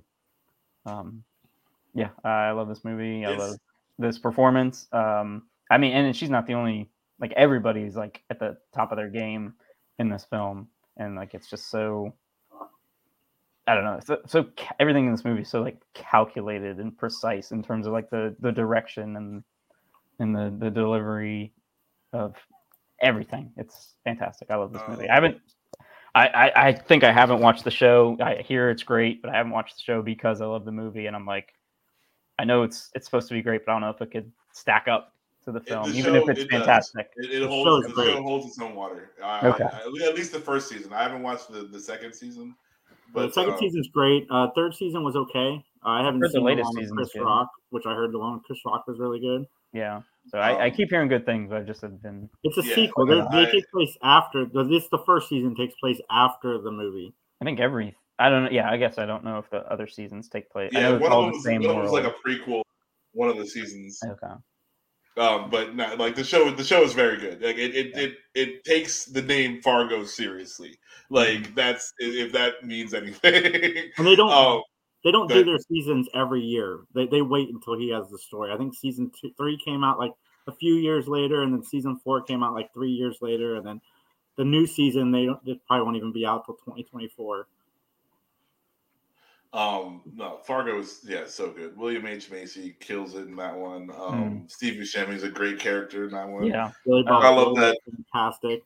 I love that. Like Steve Buscemi talks so much in Fargo that they cast him as Donnie, who gets told to shut up all the fucking time in The Big Lebowski. Like they had to do that just because he talks so much in Fargo. It's probably my favorite Buscemi performance. Yeah, easily. Great. Like, he does a great job. Everybody, like you said, like everybody in it is so good. Absolutely, Fargo is a great fucking film. All right, Matt. Oh god, it's on me. Shit. All right, we're at number 2. Gonna consult the old list here. Terminator. Nailed it. Did you choose the first Terminator over 2? The first Terminator, I feel like you get more acting out of her in the first Terminator. She's definitely more the main character. She's more of a focus in the first one. 2, she's like more just like a soldier, she's very single-minded. It's definitely a good story. Like I love Terminator 2, but I feel like there's definitely more range in the first Terminator than the second one. And also, it's like she's way more relatable. It's like, holy shit, like what would you do if a fucking a cyborg was coming after you? And it's like, he won't stop. Like he doesn't sleep, he doesn't eat. Like you can't reason with it. Like he'll just come and it won't stop until you're fucking dead. Like I definitely relate to her more in Terminator 1 than Terminator 2. Because after Terminator 1, if I lived through that, I would just be shitting myself every day. Like I would just be crying in a corner and not able to do anything every day after that because like Jesus Christ. I love Terminator. It's a great horror kind of movie. It's a great like sci-fi action movie, and I fucking dig it. Arnold Schwarzenegger, solid, super solid. Cool. My number 2 was Mad Max Fury Road because I don't think Tom Hardy has a performance, if not with Charlize Theron. Right? That should have been on my list. All right. Yeah, she's more of the star than good. I what's thought his so name? too. Yeah. Oh, for sure. She's more interesting. Yeah. Like this would have been on my list, but I tried to keep it to where like they are very much like the focus. Even though she is, like I tried to do it where they didn't have it was to easier for me too, but this is my replacement for Kill Bill. Yeah, that's the thing. Is like I've actually had to sub in a replacement here just because I had too many to choose from, honestly. So it's but like Mad Max Fury Road was way better than I thought it was going to be 100%. because of Charlize Theron Mm-hmm. and then her character in this one. I I went in, I was like, okay, we've all seen fucking the Thunderdome and then yada yada and like this whole craziness, and I was expecting like a zany like stupid thing, and then they put layers into it. It was really much better than I thought it was going to be when I went to watch it. What I liked about the marketing leading up to the movie is that at no point does it give away that like it's going to be more of like Theron's story than it is going to be Max. Right. Like it's like she's there, but like at no point is it like revealed like no, actually this whole story it centers around her journey and the journey of the brides and things like that. It's and they just happen to brush with Mad Max. Yeah, Max just happens upon this story already in motion. Yeah, so it's like I love that. No, absolutely. That definitely deserves on the list.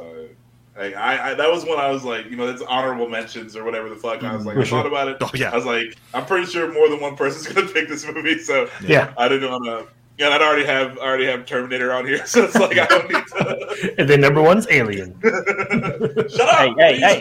Spoilers! My number 2 was Kill Bill. I wanted to put Inglourious Bastards in the Kill Bill spot, but it's more of an ensemble movie. It's not necessarily entirely Shoshana, because Inglourious Bastards I have seen more than any other Tarantino movie. It's my favorite Tarantino movie. Okay. I saw it like 12 times in the theater. I fucking love Inglourious Bastards. And I just Inglourious Bastards is the shit. It's great. I just 12 was good. long. Brad Pitt, my favorite Brad Pitt role ever. Like, It might be my favorite. I think it's my favorite Tarantino movie too, Jason. Watching Danny beat Nazis to death is as close as we come to getting to the movies. Like that movie's great. Dude, I went with Kill Bill because Kill Bill is up there too. Is my favorite Tarantino movie, and Max and I already talked about it. So, and also like the fact that Uma almost died doing that movie. Yeah, it's like. I am curious to see if we ever get the Kill Bill 3 that was planned when he made the originals with the daughter showing up to, if you have an issue with this when you get older, come see me. Like that's supposed to happen. And the kid that played the daughter is somebody now, right? She is a person, yes. I mean, like, yeah, but I mean, like, she's become her own like star or something. She's in something. I'll do it later. I know that Uma and Tarantino had a little bit of a falling out, but they're back on good graces now. So I still have my fingers crossed for that. But probably because he like made her get into a car accident. Yeah, I'd hold that against him for a while, if not indefinitely. But yeah. All right, Mike, where are you at with number 2? Well, this is the one. This was one of my audibles, just because, like you all said, like we had some common, characters show up here. But absolutely, this is also a cheat, too, because this is technically 3 movies, but it's all telling one story. This is the Before trilogy from Richard Linklater. Julie Delpy as Celine in these movies is one of my favorite, co-leads of a film. Her and Ethan Hawke. These movies are just her and Ethan Hawke walking around different European cities talking with one another and flirting. And it's really, really engaging. And Julie Delpy just has this charm and this absolute loveliness but fierceness to her role that really works well. I don't think she hasn't shown up in a lot of nerd stuff. You'll probably know her as being she showed up for Black Widow's flashback in Age of Ultron. She was that one lady. And that's probably the most big mainstream a lot of people will know her for.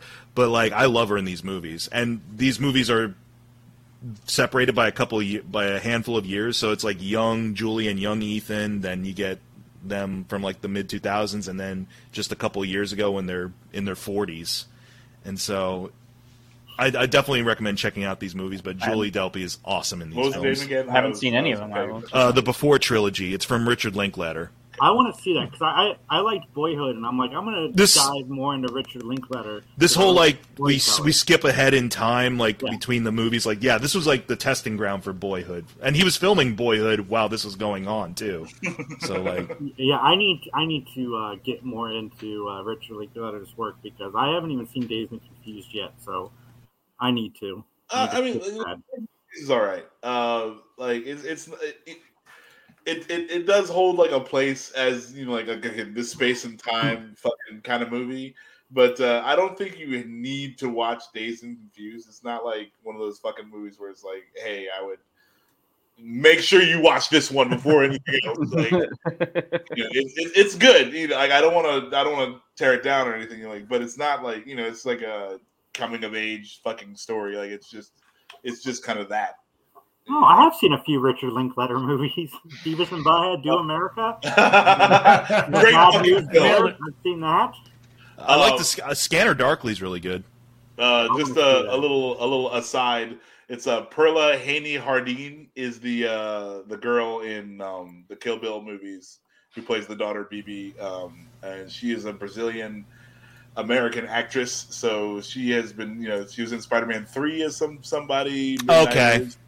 That's probably how I know her. She's still in stuff, not like she had the child role and then was like, all right, I'm out. Obscurity, right. Yeah, like she works. Not that they couldn't recast her, but it would. I think it'd be more impactful if it was the original actress. Yes, that would be cool. That would just be really fucking cool. Nice, Scott. What's your number 2? I had a tie for number 2. Nice. I guess I have number 2 and then an honorable mention, because this was definitely on my top 5 sci-fi list. My number 2 is Silence of the Lambs. Oh yeah, Jodie Foster. Scott, your list more than my list. Let's watch the movies, Mac. Let's do it. Sounds good. Yeah, sounds fucking good. And my honorable mention is Arrival, but I know I put that on my top. Arrival was another sneaky good one where it was like I didn't know where they were. It's like, oh, is it like, oh, it's the greatest movie since Contact? It's like, okay. I actually almost put Contact on the list too. Contact was all right. I think the book is much better than the movie. Agreed. It was something I saw when I was a kid. Yeah, I'm a little more critical of it. For sure. But I think Arrival is the better movie. Like I would rather watch Arrival than Contact.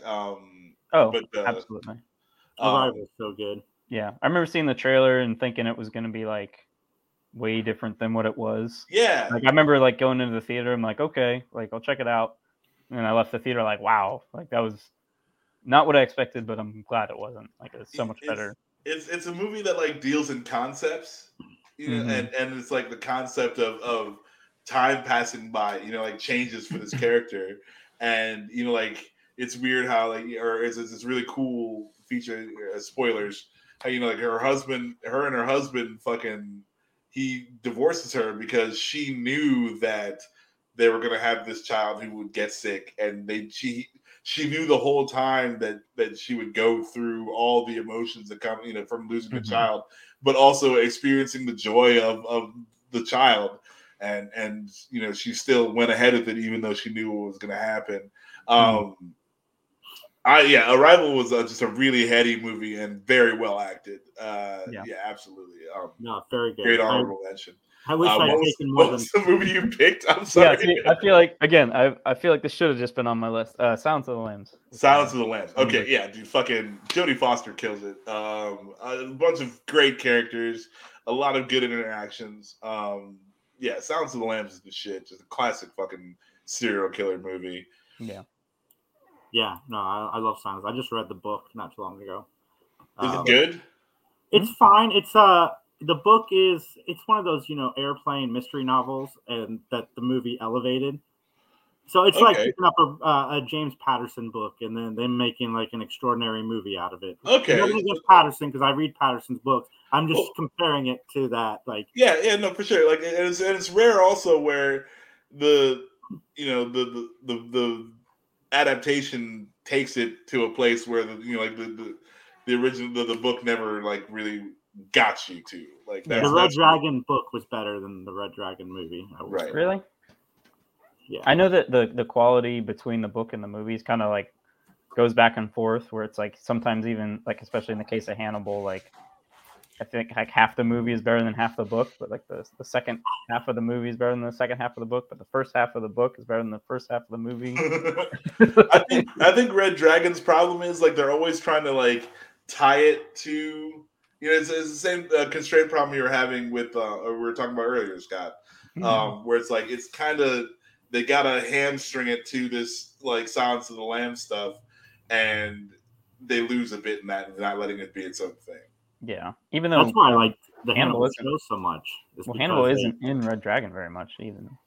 Right. Yeah. But even though like, he's not in it much, it still feels like he's in it too much for the story they're trying to tell. Yeah. Yeah, I never watched the Hannibal show, Jason. Again, something I heard was really good and just haven't gotten around to. It Yeah, is like the first couple seasons, like I couldn't hang on to it like for its entire run.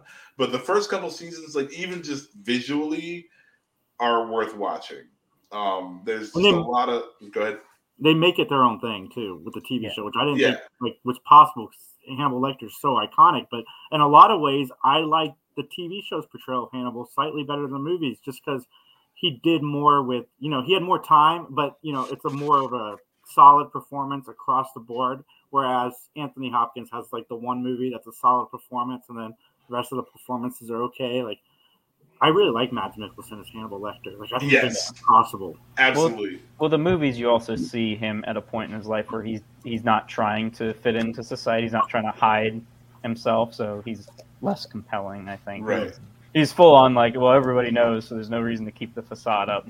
But yeah, I'm crazy and I eat people. So yeah, but Jodie Foster's good too. Yeah. Yeah. Well, no, but I really like Jodie Foster's character. Just saying, we kind of full circle. Got to bring it back around to female led. She did a really, really good job as like this person who's learning and then like realizing that she's getting played. Like as a new player in the game, like she has to grow and figure out these things, and then obviously like the reality of the situation sets in. Yeah. But when I read the book, Clarice's voice was Jodie Foster through the whole time I read the book. So, I mean, that's iconic. So, we were talking about being able to relate to a character and the fact that she's like a newbie. Like, I love after she shoots Buffalo Bill, like, very confident, boom, takes him down. But as she's reloading, her hands are shaking. Like, it's just crazy, cool little details in there that are like, just really sell the performance. Yeah. All right. Number one is get ready, guys. Hold on to your seats. It's going to shock you. Alien. Yep, mine too. I mean, if I hadn't removed it, that's where I would be. Yep. Contention of fucking like I wanted to put Star Wars in here because I feel like Ripley and Princess Leia are like the same kind of like person. Just like, hey, I'm doing what I gotta do, and like, let's go about getting it done.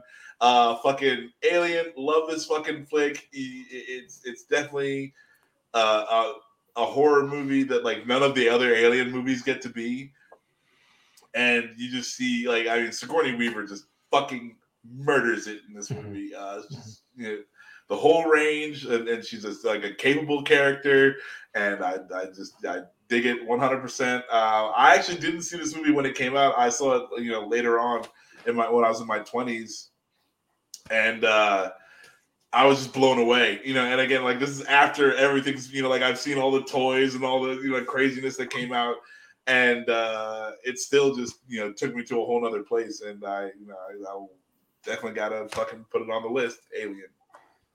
Good choice. Good choice, dude. Yep. I could not put it on my list. It would have been on my list too had I not done the same thing Justin did. Like I was like, I no Alien, no Terminator, Terminator. Someone's gonna talk about it. I am confident. As it should be talked about. I thought I did well enough with my other four. My list is the most. You did out of any list. Give myself this one. I'm gonna give Scott Scott's the winner for A League of Their Own. For me. He nailed his list for sure. Justin, what's your number one? My number one was The Help. I laughed for days about that chocolate pie. Oh my god! For so long, I still think about it. Like, man, that lady sure got served a good poo pie. Octavia Spencer killed it. Oh man, and I don't know. It's full of ladies, right? So pick one if you need to have a favorite. But it's a lot of fun. I laughed a lot during that movie, and it was insightful as well. But yeah, The Help. My list again is for rewatchability for me. Like this is a Jason list. Like if you watch this movie, you know my taste in movies just by looking at this list. And like I said, I left sci-fi and stuff off for purposes that you guys have already found out. So my number one is a movie that I watch a lot. And sure, there's some problems now in 2022 with this film, but I love it, and it's 16 Candles. It's my favorite John Hughes movie, 100%. Man, that seems right. That seems you. I'm not shocked at all by that. Yeah. Like, you get rid of Long Duck Dong, and that movie's great. I've actually never seen 16 Candles. Fair enough. If you've seen any John Hughes movies, I turned that on once when I was babysitting. I'm like, it's PG. This movie will be great. There's nudity. There's fucking it a few times. Like, yep.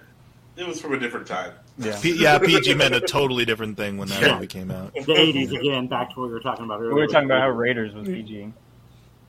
Yeah, and then I think Temple of Doom was the first PG-13 one. It was why we got PG-13. Yeah, it's why we got PG-13, yeah. Huh. No, that's a solid choice. Yeah.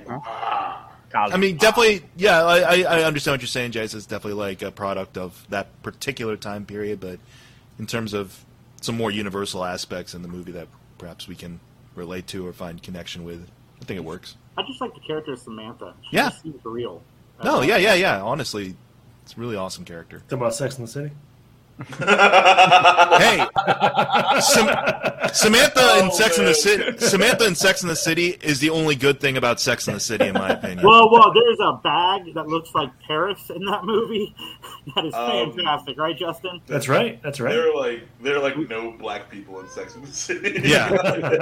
I only bring up the In fact- New York City. As someone City. As someone who made it through 50% of And Just Like That, I can safely say, yeah, they try to fix it, but it doesn't work. The reason I brought up the Paris-looking bag is Justin and I have an interview with the creator coming up in a few weeks. Oh, All right. Well, for your consideration. Oh my goodness. I can't wait to hear Mike's number one. I got another movie to write down, I'm sure. Well, okay, my number one. I'm going to lead up to my number one because, like I mentioned earlier, I swapped out a couple because, yeah, we had some common characters. And also, honestly, there were a lot of ideas that came to mind for me that I'm just like, you know what? I want to let you all know about these movies regardless. So my runners-up or honorable mentions, I definitely recommend you check out The Love Witch. It's a movie from 2016. It's trippy. It's a throwback type of movie. It's surreal, supernatural comedy type stuff, but it works. Fast Color is a really great. It's a superhero, but not a superhero movie. It stars what's her name, Gugu Mbatha-Raw from the Loki show as the lead, and it's like X-Men, but not X-Men. A couple of these I own. Tie Me Up, Tie Me Down. It's a great like early 90s film from Victoria Abril, and she co-stars with baby-faced and psychotic Antonio Banderas. House from 1977. Female Japanese students get caught in a haunted house, and it's something else. It's a mind trip. Carnival of Souls. Carnival of Souls is great because the lead actress has to act terrified and overwhelmed by mental and emotional tolls while corny organ music is playing. So, and my number one is from a trilogy of movies, but it's the first one. It's called Blue. It's from Krzysztof Kieslowski, and he did the Three Colors trilogy. It was blue, white, and red. Blue is about trauma, depression, and how you work your way back from it. And Juliette Binoche is in this, and she is something else. Like a trauma, like something happens very early on in the movie that sets up her whole character throughout the film, and she's just numb, cut off from everyone, distant, as I'm sure a lot of us would be if we experienced a similar loss. And it's all about how she slowly works her way back. There's a scene, she's walking past a stone kind of fence or, a stone kind of barrier, and Juliette Binoche goes for it. Like, she runs her hand in a clenched fist along the stone barrier, and her knuckles are scraped and bleeding and everything, and she just goes for it.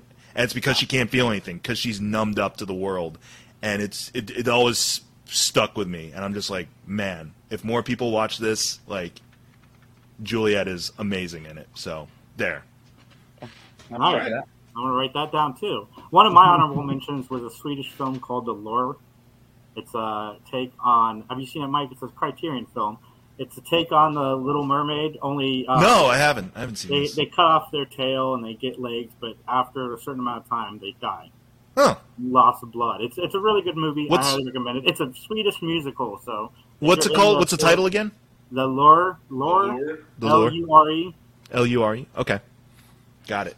Now we know what Scott's number one is. Do we? Alien. Yeah. Oh. Yeah. Spoilers, Jason. Goddamn. I am going to throw up this Nicolas Cage clip for this new trailer. Hold on. Honorable mention goes to fucking. I just had it in my head. And it's gone. Wait, did Justin do his number one? Hide and seek. Yeah, to help. Yeah. I missed it. Sorry, glazed over. What is it? The one where she gets married and then they try to kill her the whole time.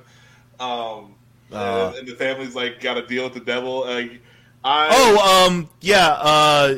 that hide and seek? No, it's not hide and seek. It's Oh my gosh, I know. It's Samara Weaving is the lead. Yeah. Yes. Oh God. Why am I blanking on this name? Because it's from the people who did like You're Next and things like that. Yep. Ready or Not.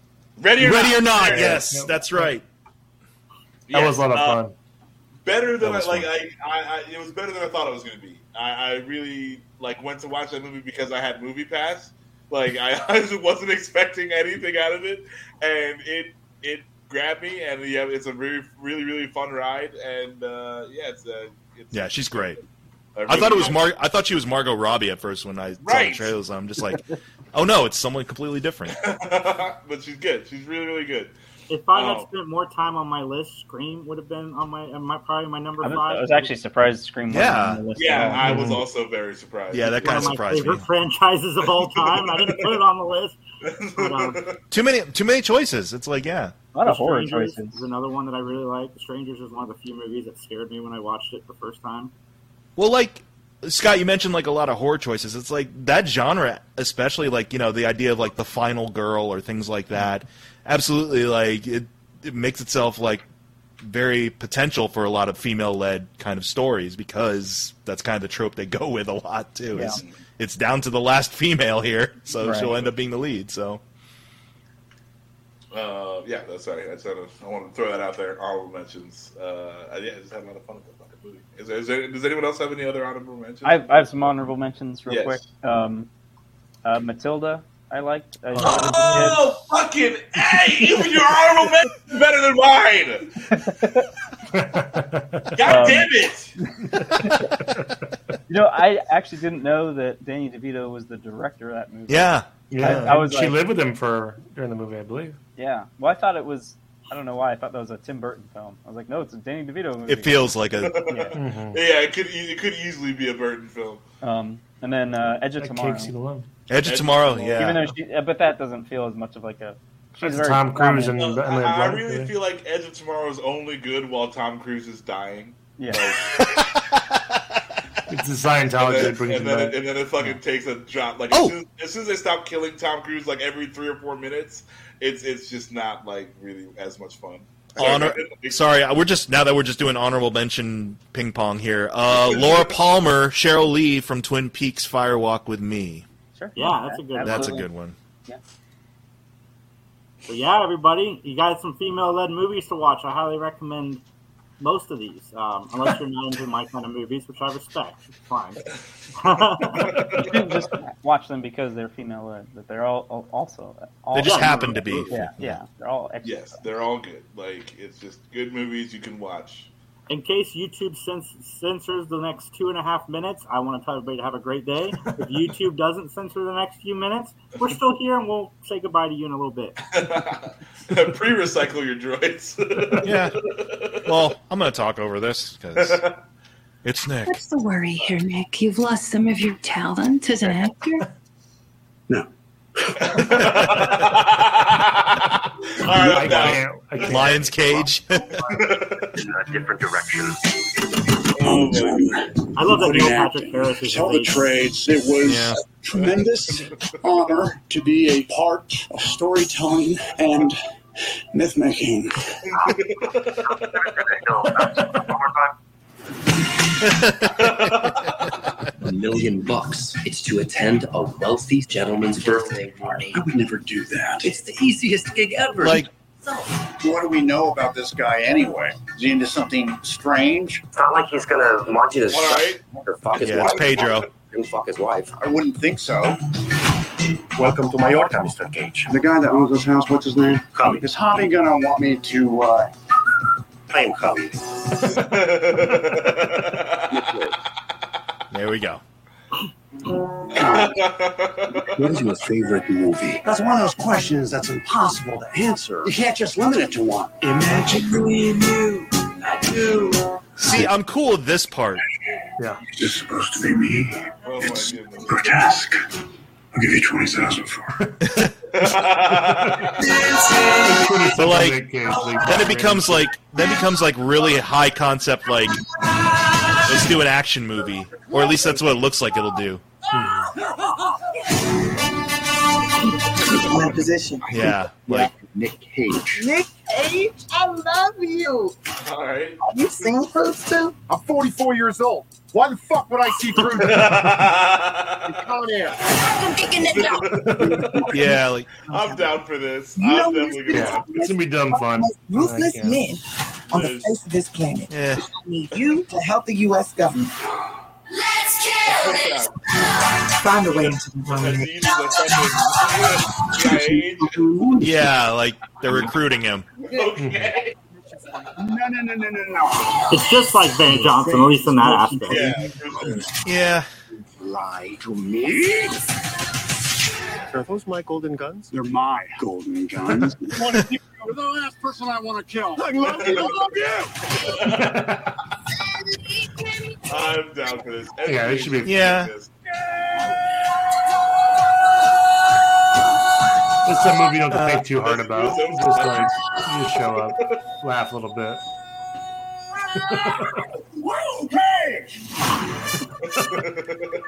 Young girl with a massive toe. yeah, That's great. yeah. I like. That's almost as good as Nope for a The- movie title.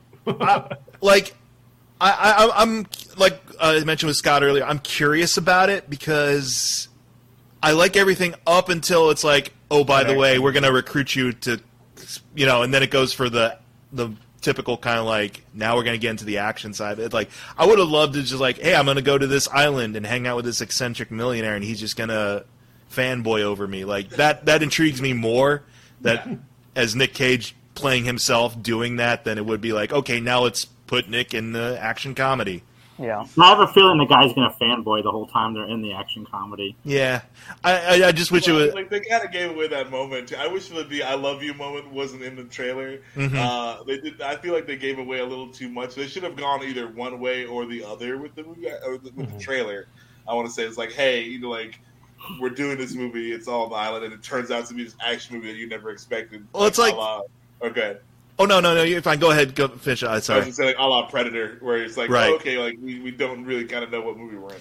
Well, it's like if all of a sudden being John Malkovich, someone went to being John Malkovich, and it suddenly became like, I don't know, Con Air. John Wick or something, like that type of thing. Like the more interesting aspect of him just playing himself and having to kind of be there for the enjoyment of this eccentric billionaire makes me more interested than, okay, now we're going to do action stuff too. I mean, and if they do it well, then Yeah, if they do, if there's a good balance, then I'll be all for it. Like I said, I'm curious about it. Yeah, for sure. I gotta see this movie. I wish I had to give it away that "I love you" moment. That's really funny. Are those my golden guns? They're my fucking golden guns. Son of a bitch. But no, that looks solid. I'm down for that. I loved Nick Cage and Kick-Ass. I thought that was like the perfect amount of Nick Cage. So we'll see, like a whole movie of sort of like this. We'll see how that goes. But eccentric. There's so many degrees of Cage. I like Nicolas Cage movies generally, and I know that he was talking about. Somebody asked him if him and Travolta would ever do a sequel to Face Off. Face On. One of them's dead in the universe, but I mean, it doesn't matter. And they can come back. I mean, he could just be wearing someone else's face. You know? That is true. Maybe they just resurrect the face. Yeah. Someone put John Travolta's face. Surprise! Kept it on ice for years. I'm excited. I think this trailer did a good job of selling the general public on Nicolas Cage. Like Mike and I and Dan and Scott and Justin and Max, we're all still in the Nicolas Cage world. Like we still know what he's putting out, and we know some of the great things he's doing on video. But general public hasn't. Did you see it, Justin? Yeah, I thought it was great. It's awesome. Everyone said it's good. I have not seen it yet. I want to. Which movie? Pig. Yeah, the one I think it's on HBO. Yeah, is it? I think Okay. So. Oh, I haven't seen Willy's Wonderland yet. I kind of want to see that. It's the one where he's like in a Chuck E. Cheese, right? it's like the Five Nights It's at Freddy's Five Nights at Freddy's, right? Yeah, kind of like that. Five Nights at Freddy's, basically. HBO, I feel, has just been killing it. They're killing. Yeah, no, honestly, there's stuff. I need to get on there more. It was way better than I thought it was going to be. I just got done with season 1 of Our Flag Means Death. Oh, is that good? It is so good. It looked funny. It is good. I didn't realize Taika Waititi was in it, and then like when his character comes in, it's just great. I love that guy. Go ahead. I like Bryce Darby a lot too. Also, Pig is on Hulu. Sorry, I lied. Hulu. Okay. I got You lying son of a bitch. DMZ's on HBO now, I think, right? Yeah, is it any good? Anybody watch that? I wanted to see. Yeah, it's based off a Vertigo comic, right? It says DC Yes. Or Yeah, DC. the Well, Star Zone. Yeah. I don't know anything about it other than it was a comic. I didn't know if anyone read DMZ, so I just realized. I read the first few. I didn't like get caught by it, but I have dabbled in it. Okay. I just saw the trailer for it last night, so That is on HBO though. I saw a trailer when I was looking at Pig. Starring Rosario Dawson. Yeah, Rosario's the lead. All right. I did. And she also plays your favorite character, Max. We don't talk about that. We don't talk about Bruno. Okay. God damn it! Now you reverse gaslit me because I hate that song. I mean, it's a good song, but I hear it all the fucking time. Oh my god, dude! Like I don't know what it is about the fucking Encanto music, but like it just eats its way into your brain and won't leave. This is my wedding day. Frozen, right? Yeah, just like Frozen. Yeah, I still haven't It's seen Encanto. It's worse than Frozen. It's worse than Frozen. Frozen man. is so forgettable to me, and I can like this music will not leave my head. Encanto was only okay. Like it's not great. It's not terrible, but Jesus Christ, like Superstar. The fucking the Strong Sister song, that one, the Yeah. pressure. Pressure, yeah. It's stuck in my head all the time. Surface pressure. Yeah, surface pressure. Yeah. Fucking A. And that chick's going to be at the convention that we're going to. Hey! For your consideration. No, they're probably not still listening. There's no way they're still listening. We told them on the beginning, I'm sure. Nailed it. Drop out after 10 minutes. Like, I'm sure it's fine. Goodbye. Well, everybody, I want to thank you guys for tuning in. Check us out. Follow us at 3 Geeks Podcast. Follow Mike at Mike McGTV. Go to youtube.com/Mike McGTV. And you can follow me and Max both at 3 Geeks J and at 3 Geeks Max. So a lot of big things. Scott, Justin. I know Justin doesn't like to promote any social media. I tried to do that with him last time. He's like, 3 Geeks Podcast, man. That's all. Just do whatever you're doing. I'm doing. It's fine. I don't even know where I am. You will not find me anywhere else. All right. Recycle your joints. See you, everybody. See you guys. Have a great day. Yep, bye. Pice. Peace. Nice.